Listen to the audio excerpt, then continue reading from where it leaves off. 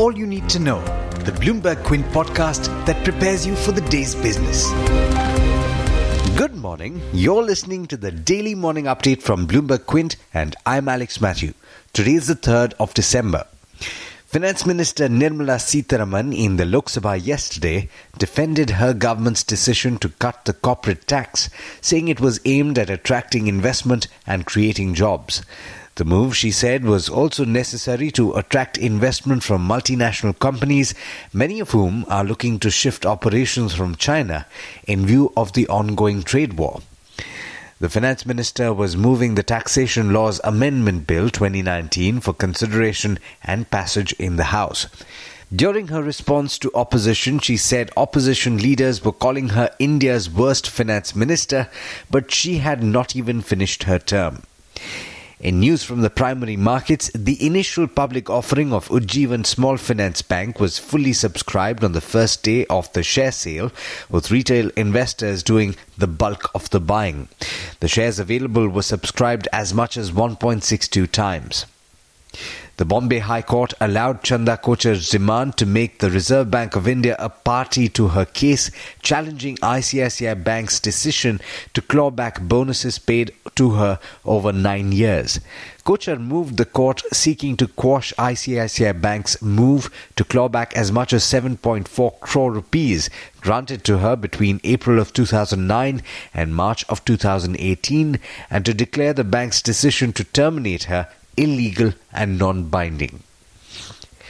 In the aviation space, Indigo has told its pilots to stop pushing engines of its new Airbus SE jets to the limit when the planes are climbing, after India's aviation regulator said the practice may have contributed to turbines failing in the air.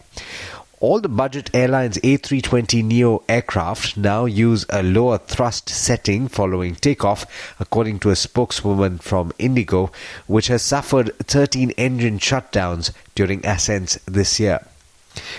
Markets regulator SEBI's action against Kavi stockbroking has resulted in nearly 83,000 investors getting back their securities that were illegally transferred by the broker to its own account and were even pledged without any authorization.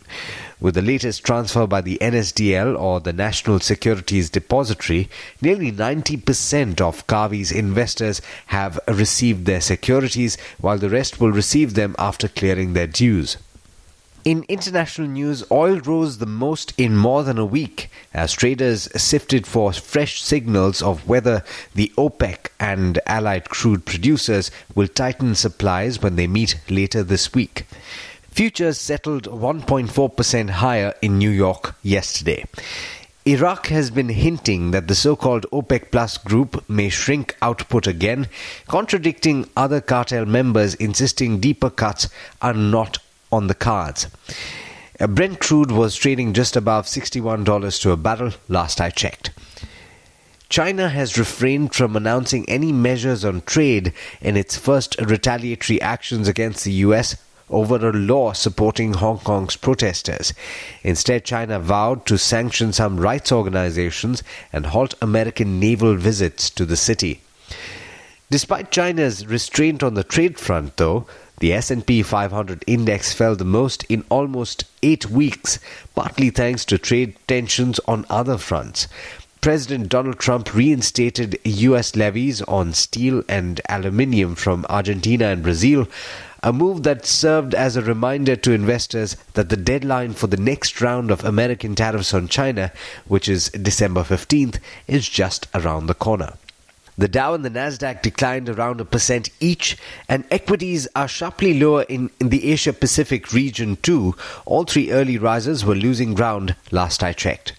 With that, it's over to Darshan Mehta for the trade setup for the day in India. Good morning, Darshan. How are we looking today? Hi, Alex. Good morning. Good morning, everyone. Global cues are weak. The US market, the European markets were down after the commentary on the US-China trade war. Asia has started weak. The SGX Nifty is as of now indicating a mild negative outlook. But lots of stocks to watch. Biocon will be the big one. Biocon and partner Mylan has launched trastuzumab biosimilar in the US. This was the most awaited event post the second quarter number, and that has happened. This is the second launch in the US for Biocon after Neulasta. Couple of brokerages have come out. HSBC's raised the target price on Biocon to 325 from 280 earlier post this event. Citi estimates anywhere between $19 million to $67 million over the next 3 years from this drug.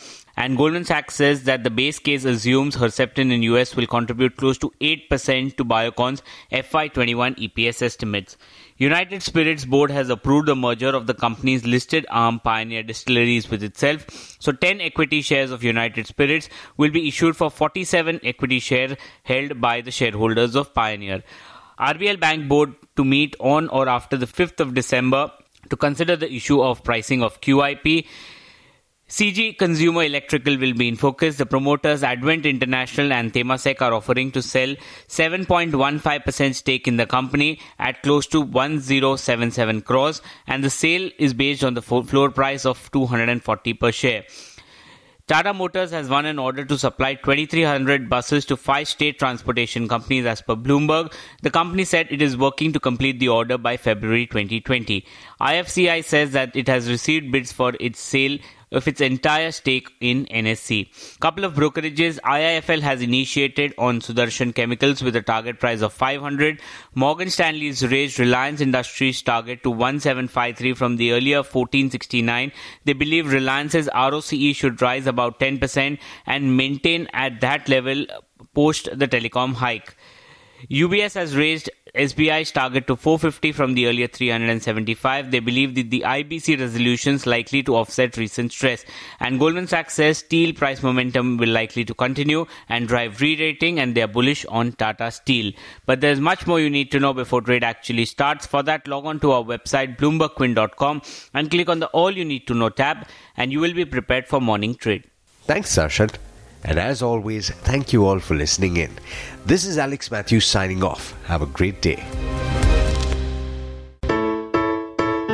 I hope you enjoyed listening to All You Need to Know. Did you know that you can listen to the show on the IVM Podcast app? On the IVM Podcast app, along with this, we have a number of other shows which you think you'll enjoy. Listen to Cyrus Says with Cyrus Brocha as the host. Listen to Paisa Vaisa with Anupam Gupta.